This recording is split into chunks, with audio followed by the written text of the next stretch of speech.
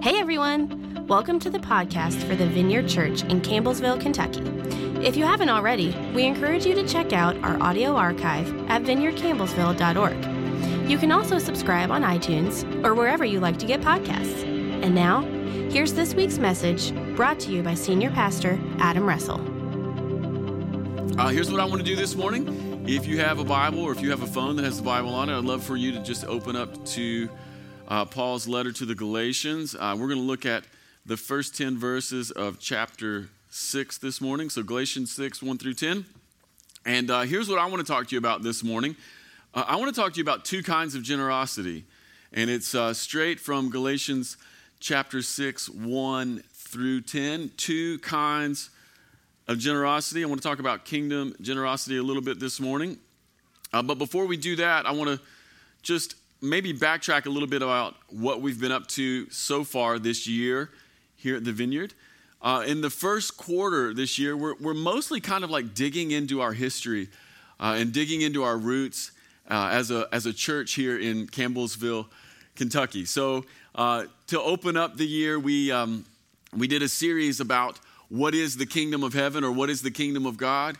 We did an entire month in January just looking at one chapter in the Bible, just Matthew chapter 13, and we just started looking at all the parables that Jesus tells about the kingdom of heaven.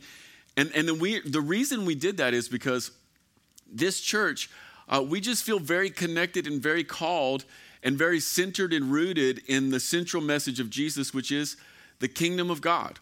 And in the last 2 years of just all the things that have happened, the world has been turned upside down. There's been a fair amount of disruption at basically any institution you can think of in people's lives. And as a result, the church who's here this morning and in the room is quite different than the church who was with us 2 years ago. And this is pretty normal across the board, just in churches. There's just been a big reshuffling. And a lot of people have been asking, why do y'all talk so much about the kingdom of heaven at the Vineyard? And so we wanted to spend an entire month saying, well, this is why, and this is what that kingdom thing is that we're talking about. So that's what we did in January. Then here in February, we've been digging a little bit into our story, like as a church, like who we are and how did this church come to be. And the reason we wanted to tell our story is because this is sort of a transitional moment, and you can kind of just feel the energy like in the world and in life and in church coming back together. And what we're wanting to do is tell our story as a way of reflecting, like, where is it that God might be wanting to take us in the next season? And one of the things I'm convinced of is the things that God wants to do with us now and in the future are the things that grow from the roots that happened when we came together as a church. You know, like why are we worship people here at the Vineyard? If you were here last week, you know a little bit why we're worship people. We're worship people here at the Vineyard because this church started as a home group in Dick and Diane Salmon's house, and it began as a prayer meeting for two sisters who had cancer. And the very next thing that grew out of that was the impulse to worship God. Like from the very beginning here at the Vineyard, we've had this instinct, this reflex to worship God and to minister to people. Like why are we the way we are? Well, it's because this is who we've always been. And what will we be in the future? Well, we're going to be people who preach the kingdom of heaven, who pray for the sick, who worship God extravagantly, who share life together, who look out for the least and the lost and those who are on the edges and have no hope. That's who we are. And the reason we are that is because that's who we've been. That's the thing that God made us to be in the beginning. Does this make sense? So that's what we're doing here in February. And then in March, we're going to do a series. In fact, I'm going to kick it off next week. But starting next week and then into March, we're going to do a series here about like Holy Spirit ministry for every single believer. Like, how do we just listen to God? How do we pray for people? How do we know what our gifts are from the Holy Spirit? How do we employ them? How do we do it and not be weirdos? Like, how do we share the gifts of the kingdom with the people that we meet wherever we're at, and how do we do it in a way that's like relational and actually invites people in? So that's what we're going to do. And in March, just by way of commercial, our very good friend Ted Kim from Chicago is going to be here with us March 13th. So you want to be here, right? Like we're gonna dig into why are we going to do this stuff about the Holy Spirit? Because that's who we've always been. That's just who we are. But as a way of doing that, and as a way of maybe jumping off of some of what we talked about last week, I feel compelled to talk to you this morning. About two kinds of generosity. And these are the sorts of generosity that are going to help us be who we are and help us go from this moment to the next season here at the church and do it in a way that resonates with our real and true DNA. So, Seth, why don't we do this? I just want to read Galatians 6, 1 through 10, and then we're going to back up and do some stuff, all right? So this is the Apostle Paul. He's talking to the church or churches in Galatia, and he says this in chapter 6. He says, "Dear brothers and sisters, if another believer is overcome by sin, you who are godly should gently and humbly help that person back onto the right path. And be careful not to fall into the same temptation yourself. Share each other's burdens." You might want to underline that. Share each other's burdens, and in this way obey the law of Christ. If you think you're too important to help someone, you're fooling yourself. You are not that important. I love the NLT in that, right? You are not that important. Thank you. Pay careful attention to your own work, for then you will get the satisfaction of a job well done, and you won't need to compare yourself to anyone else. For we are each responsible for our own conduct. Verse 6, "Those who are taught the word of God should provide for their teachers, sharing all good things with them. Don't be misled. You cannot mock the justice of God. You will always harvest what you plant. Those who live only to satisfy their own sinful nature will harvest decay and death from that sinful nature. But those who live to please the Spirit will harvest everlasting life from the Spirit." So let's not get tired of doing what's good. At just the right time, we will reap a harvest of blessing if we don't give up. Therefore, whenever we have the opportunity, we should do good to everyone, especially those in the family of faith.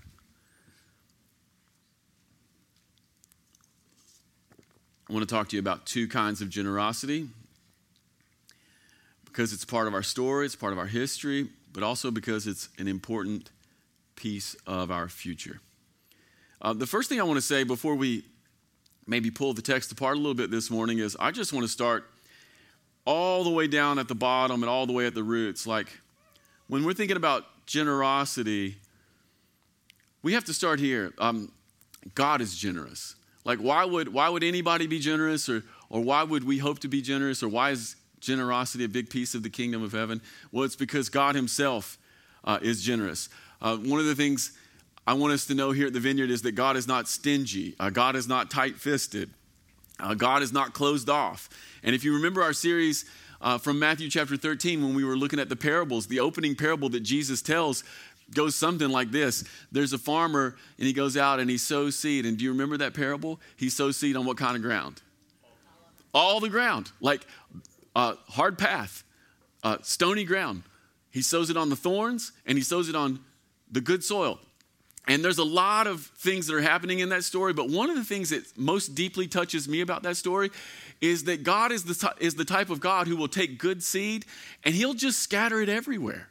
Like, he's not the kind of God who will just like save his seed for good ground. He'll even sow it on ground that maybe won't even produce anything, right? Why? Because he knows that even hard ground has cracks and a seed can fall in. But he also knows this. He's got so much seed, he doesn't have to be tight-fisted with it. God is generous. It's one of the things we learn from Jesus' storytelling. We see it all the time. This week, I was reading an article in The Atlantic, and it was just talking about the place that we sit in the universe.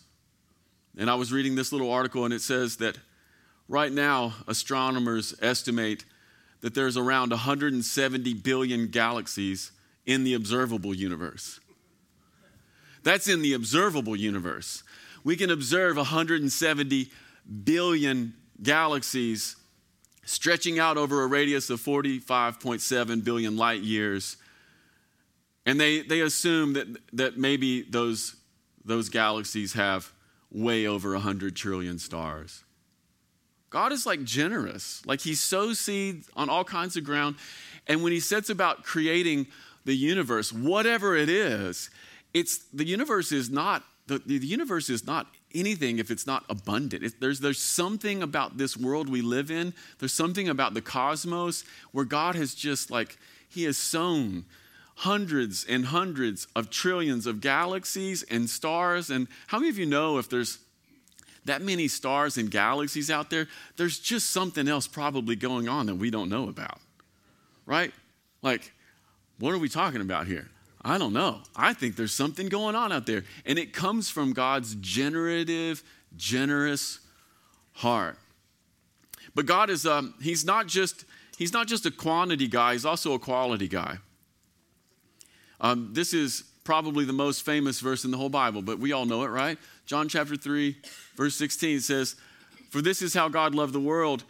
He gave his only son, so that everybody who believes in him will not perish but have eternal life." And I want you to notice a couple things this morning.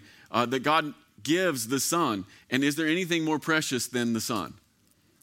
Isn't it interesting that when God sets about to display his love, the display of his love comes out of his generative heart? Why do we want to be generous? Because God is generous. And he doesn't just give out of overflow, but he gives that which is most precious to him. But the second part of John 3:16 that I want you to notice this morning is this. I want you to notice the trade that God is willing to make. He says, anybody who believes or trusts in him, just take that word belief and throw it out. Put the word trust. It's a better word. Anybody who trusts in him, what does that even mean? How many of you know you never fully or perfectly trust God? Right? God will take your imperfect, your feeble, and your weak trust, and what will he exchange it for? Eternal life. God is generous in that he gives the most precious thing, but he's also generous in that he will take the weakest thing from you and give you that which is most precious. This is who God is. God is generous. Not only that, but we're made in his image. Genesis chapter 1, verse 26. Let's put this up, Seth. This is the very beginning of the Bible. It says this: God said, "Let us make human beings," I love this, "in our image." Little echoes of the Trinity there.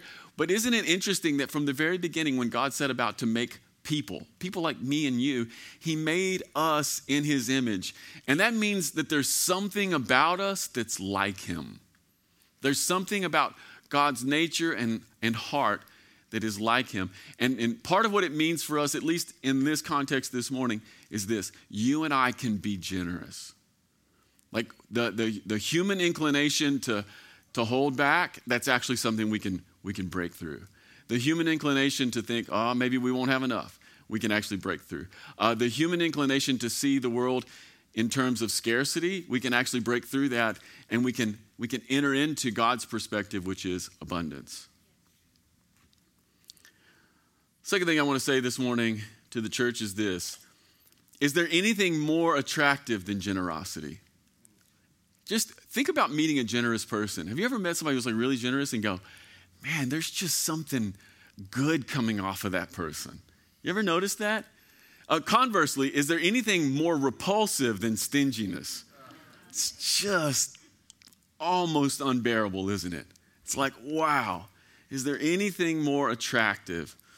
I read an article this week in Nature, and it actually linked over to this scholarly report thing from a journal, one of those double-blind things. I didn't read the whole thing. I just read the abstract.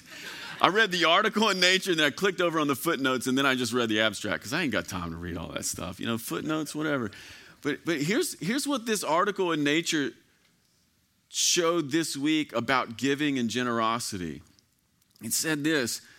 It said that the people who gave themselves to generosity 4 weeks in a row, if you gave yourself to generosity, and by giving yourself to generosity, here's basically what the study was set up to do. The study was, if you would do something for someone else 2 or 3 times a week for 4 weeks, they went back and they measured the two groups, the group that gave and the group that did not. And the group that gave was measurably more happy and satisfied in their life. Isn't that weird? Isn't that weird? Generosity actually like touches our emotions. There's like a feedback loop in our biology that gives us like good feelings, like makes us feel better about life. It improves our perspective like on the world and where we're at and how we feel about it just by being a giver. Just by being a giver. One of my favorite podcasters, Rich Roll, he has a saying that he often says on his podcast. He says, mood follows action. It's true, actually. You know, mood follows action. Be a giver, all of a sudden, your mood changes. Be stingy, be tight-fisted, there's a mood that'll follow that action too.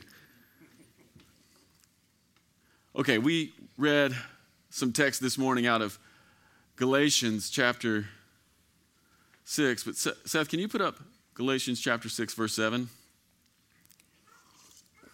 Galatians chapter 6, verse 7. This is a famous shouting verse. Like if you're a preacher, this is one of those verses that preachers like to shout at churches. God will not be mocked. It's one of those. Like you haven't grown up in church until a preacher shouted this at you. I'm not going to shout it. I'm just not going to do it. But Paul says, don't be misled. You can't mock the justice of God. You'll always harvest what you plant. Preachers like to shout it. I'm not going to do that. But I do want to talk to you about the realities this morning of the two kinds of generosity that this shouting verse is planted in the middle of, okay? And it's kind of surprising. And in fact, when I was looking at the text this week, I was like, this is such a weird thing for Paul to hold together, these two things. If we zoom out a bit from this verse, we'd have to admit that the flow in the first 10 verses here in Galatians chapter 6 is really odd. So let me just give you a highlight of what we read earlier.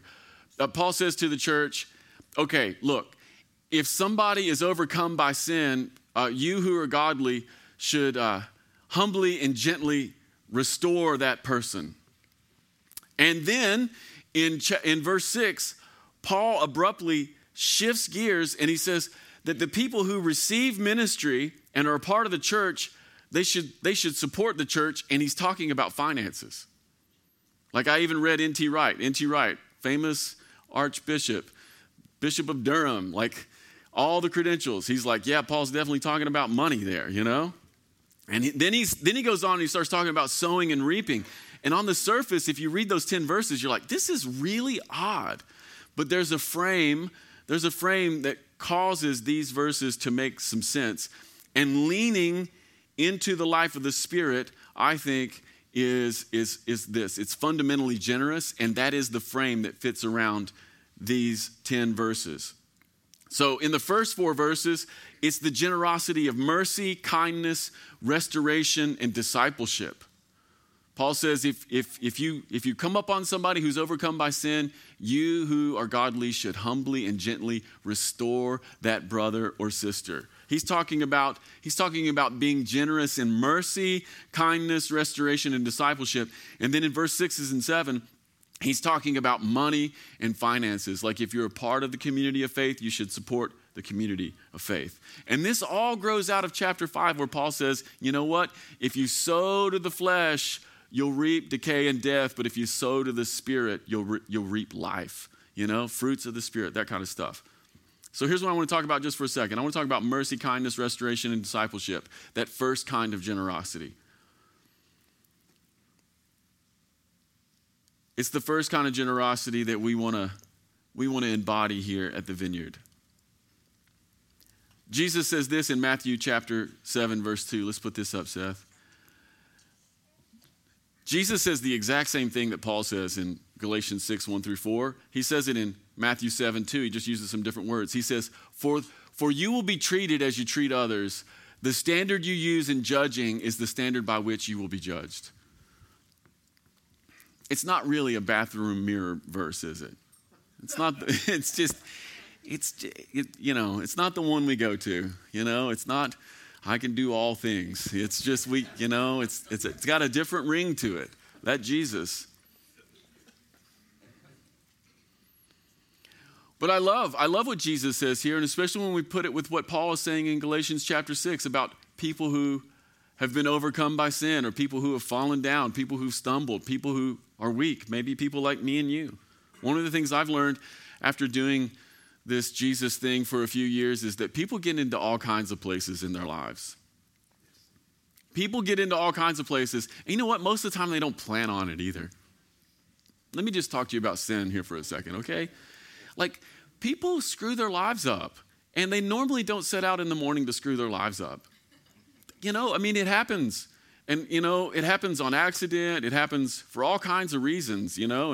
And sometimes we get carried away. We make one stupid decision, and then we, like, make another stupid decision, and then all of a sudden, you know, 3-4 months later, you're maybe in a place or a position you never imagined that you could be. And here's what I want to say to this body. I want to say this, that here at the Vineyard, we want to be a church that offers mercy. You know, I want to do Galatians chapter 6, 1 and 2. I want to do I want the godly to restore those who have been overcome by sin. Paul says in verse 2, like, bear each other's burdens, you know? That's a kind of generosity. We actually have to sow into that, church. And when we say being a church that offers mercy, we're not talking about like a cheap grace or a blind eye, but we're talking about mercy and grace that helps a person back on the right path. There's a generosity that exudes from kingdom people. And how many of you know this, that when you get in the middle of it with people who are hurting, there's a price to pay? Anybody ever got in the middle of it with somebody who screwed their life up? How many of you know they pay a price, but as soon as you get in the middle of it with them, you'll start paying a price? Yeah. What are some of the prices you pay if you want to be that kind of a generous person? Well, here's some of the prices you'll pay. Number one, reputation. Here's what you do. Find somebody in Campbellsville, somebody who's in your family, somebody you work with, somebody you go to school with, somebody maybe here at church who in the last 6 months has blown their life up and really done a great job of it. Start hanging out with that person, and guess what other people will assume about you?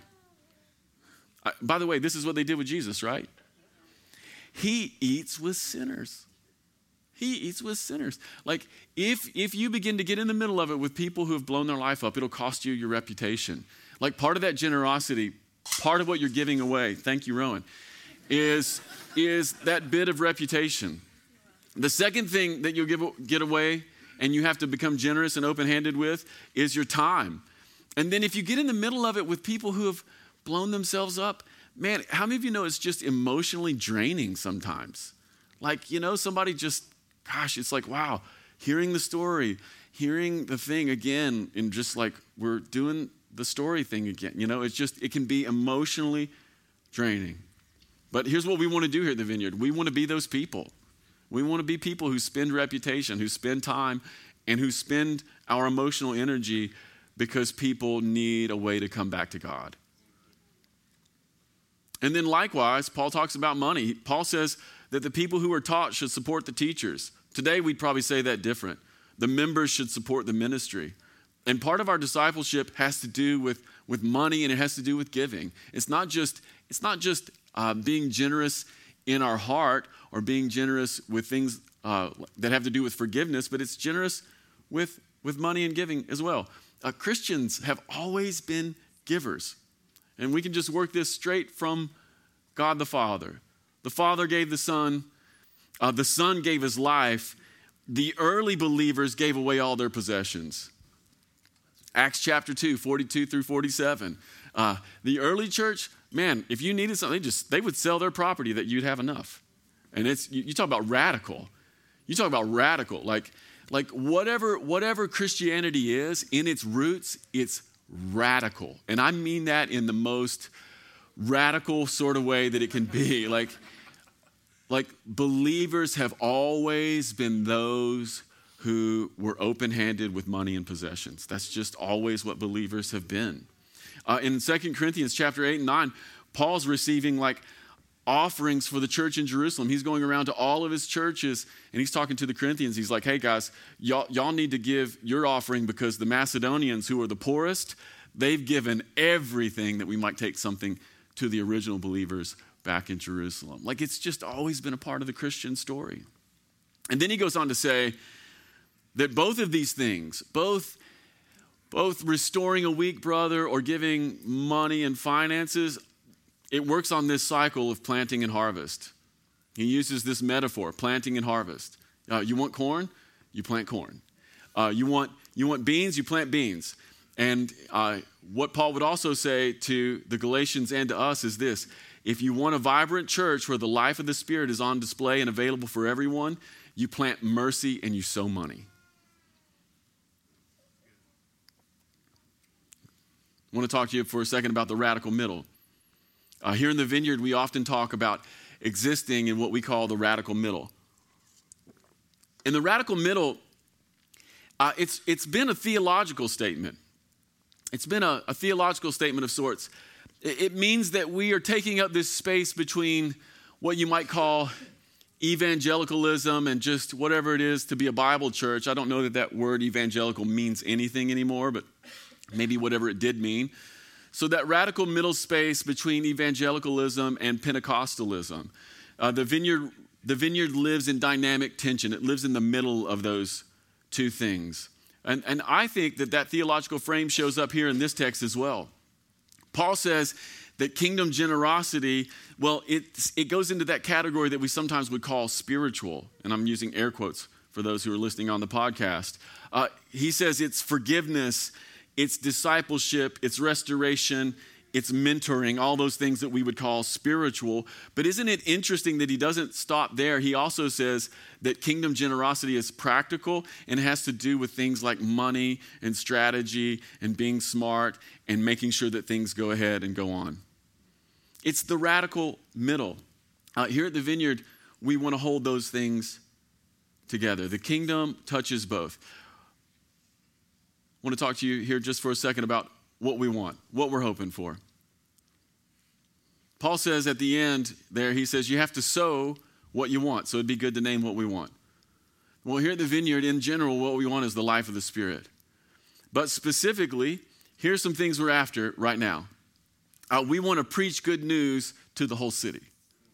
That's what we want to do. Like, why does this church exist? We want to preach good news to the whole city. We want to preach good news to the poor. We want to preach good news to the down and out. We want to preach good news to the up and out. We want to preach good news to the sick, to the hurting, to those who are on the outside. We also want to preach good news to those who are on the inside. We want to preach good news to the whole city. That's what we exist for here at the Vineyard. Number two, we want to be a house of praise, y'all. We want to be a place where the people of God can come together and sing the praises of God in the presence of God. Like the thing that gets me up in the morning is to hear the church just sing the praises of God like we did this morning. There's something that happens there that you can't get any other way. Like part of what we want here at the Vineyard is we want to be a house of praise. We want to preach the kingdom to the whole city, but we want to be a house of praise. We want to see people be trained and equipped to live out of their gifts, whatever that is. We want to train you to live out of your gifts and to serve from overflow. Number four, we want to see chains of sin broken off of people. I'm becoming more and more animated by this language in particular. I just need everybody in the room to know sin is real. It ruins people's lives. You cannot escape it with willpower. You cannot escape it with just wanting to do better. You can't make promises to yourself and escape sin. You can't write it in your journal and escape sin. The only way you can break free from sin is to trust Jesus. Literally, that's it. It is the only way to break free from sin is to run into the arms of Jesus. And I want to see people who are just bound in the chains of sin find real freedom. Real freedom. By the way, so much of what is becoming culturally appropriate is killing us. And Jesus wants to set us free from it. And this is a place where no matter who you are or what you're into, you can come and find freedom. That's what we want. That's what we want. And then to be very specific about the moment we're in this year, let me just name some things that I named last week because I want to name them again. We want to see our children cared for. We want to see our children. How many of y'all know there's a lot of kids around here? Yeah. We want them to receive the good news of Jesus. And then we want to make a place for more kids. And interestingly, that requires generosity of heart in the area of discipleship, but it also requires money, just like I talked to you about last week. We have to hire a new children's pastor. And next week, we're going to receive our big give offering, and 100% of that offering is going to go to hiring a new kids pastor. And here's what we want to do here at the Vineyard. We want to receive enough money next week to make a hire for a very, very solid part-time kids worker here at the Vineyard, and we think it's going to take $40,000 to $50,000 to do that. We might even have to relocate someone from another part of the country to come and be a part of our church. Andrew, Dusty, and I, we're the little home human resources team. I said that last week, and I hadn't even told Dusty. I've recruited Dusty, and it was really bad. Dusty, you need to Galatians chapter 6, 1 and 2 me. Please forgive me. I'm a weak brother. But we got to make that higher. It's time. And it's going to take all of us doing what we can. All right, so what do we do? I'm going to wrap right here. What do we do? If you want to lean into these two kinds of generosity, what do? Number one, you make a plan. Got to make a plan. I've found that having a plan actually enables generosity of all varieties. And I've found that if I don't have a plan, it's hard to be generous in any way whatsoever. I don't know about you, but I need a plan with my money. I'll just talk about money for a second. How many of you know that you can want to be generous, but unless you have a plan to be generous, it probably won't happen because life is complicated? Have you ever noticed that? Yeah. I have to have a plan with my money. I also need a plan with my discipleship. And this is something I've been telling you guys for the last year over and over again. No one accidentally becomes like Jesus. You got to have a plan to be like Jesus. Like nobody falls down the stairs and then stands up and like, well, I'm like the Lord. You have to have a plan. And in the area of giving, I'll just tell you, like I have to have a plan with my money on all kinds of ways. Like, how many of y'all have like a 401k? Like you plan for your retirement, right? How many of you know you will not accidentally end up with a retirement? It just doesn't happen. I got a little 401k. Then I got this other thing called Acorns. Anybody know what Acorns is? Acorns is so flippin' brilliant. I love Acorns. It's like a little app on your phone. You can connect it to your bank account, and every time you swipe, it rounds up. It takes whatever was lacking in the dollar, and it rounds it up, and it just shoves it into like a little mutual fund. I've been doing that for years. All of a sudden, my Acorn has a couple acorns in it. But I do the same thing when it comes to giving for the church. I just automate it. And how many of y'all know that, the little text to give thing? You can text to give, and if you follow that deeper on your phone, you can find a place where it just says like automate. Dude, automate it. You want to be generous? You want to be generous towards the church? If this is your place, I would suggest automating it. Why? Because it'll help you be generous. Otherwise life happens. You'll be like, and it just evaporates. That's what money does. Money just like, it's that, when LeBron starts the game and he puts the chalk and he goes, that's money. That's my money. I don't know. But then you also have to have a plan to be a disciple. You have to have in the same way that you won't accidentally end up with a retirement, you won't accidentally become a disciple of Jesus. You got to have a plan. I have a little app on my phone, and it like shoots me like a tiny bit of scripture every morning. And most mornings I read it. Yeah, sometimes I don't. Most mornings I read it. I have how many of y'all have one of those little one-line journals? Anybody have a one-line journal? I suggest it. There's a thing called the one-line journal. And if you take a one-line journal, you will begin to become reflective about your life. It'll give you a little prompt, and you can write something about the day before. And it's weird how becoming reflective on your life and like reading a little scripture first thing in the morning, all of a sudden the words of the kingdom are like in your head, and you're changing like your brain wiring to become more aware of what's happening in your life. This is what it takes to be a disciple.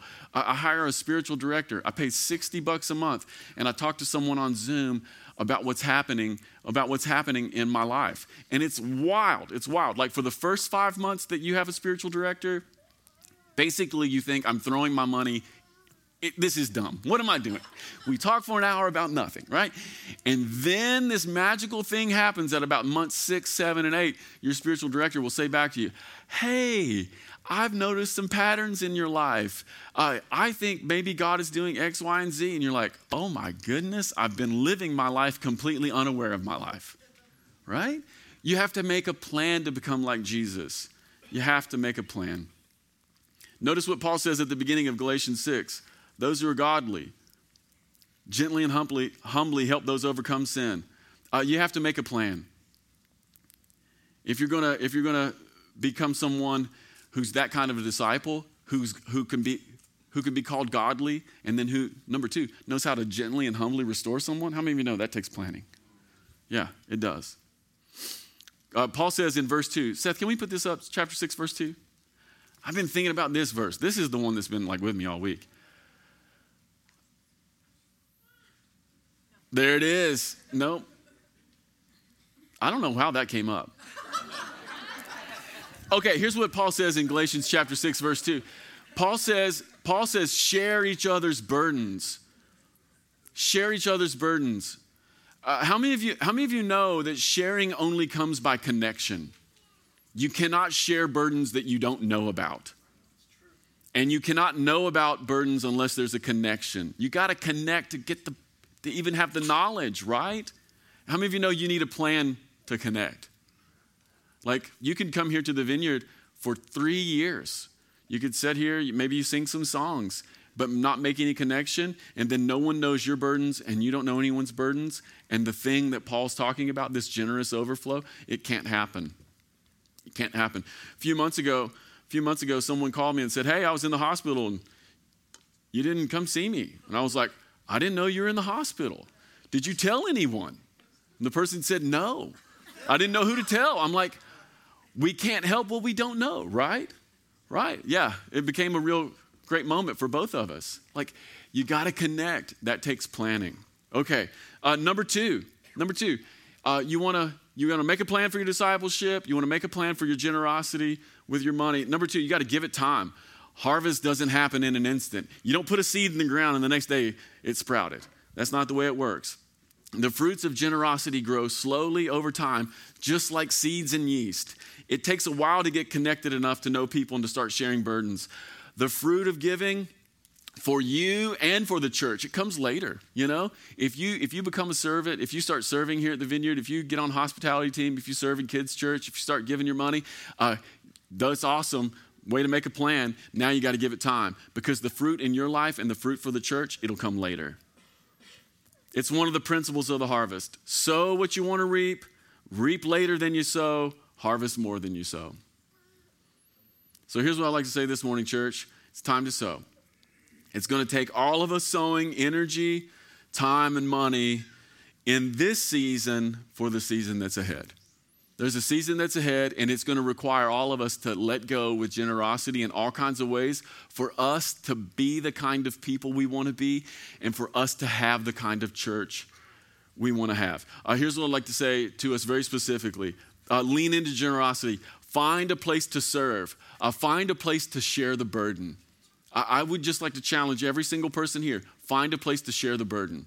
I mean, maybe it's just to hold the door open on Sunday morning and say, welcome to the Vineyard. You know, that's a big deal, especially for people who haven't come to the Vineyard. They need a smiling face. Maybe you need to make coffee, or maybe you need to serve in kids' church, or maybe you need to host a home group or be a leader at a home group. Maybe you've been here for 2.5 years and you just haven't found your spot. I'd like to say, find your spot. Share the burden. And then finally, I'd like to say, I would like to just invite the church to give financially and see the things that God wants to do in the next moment here at the Vineyard. And there'll be an opportunity for you to do that next week and the week after as well. So next week, we're going to have our big giver offering. That's for children's pastor. But then ahead, we're probably moving to 2 services again. It's been a minute. We're headed that way. This room this morning is pretty full. But here's the thing I need you to know, even though things work in this room, it's not working over there. Like this room right now, it's okay. That room is a nightmare. The kids' wing is a nightmare. We have to go to 2 services because the kids' workers, they need us to, right? And to go to 2 services means it's going to take more of us. That's the burden that needs to be shared. Amen? Amen. Okay, 2 kinds of generosity.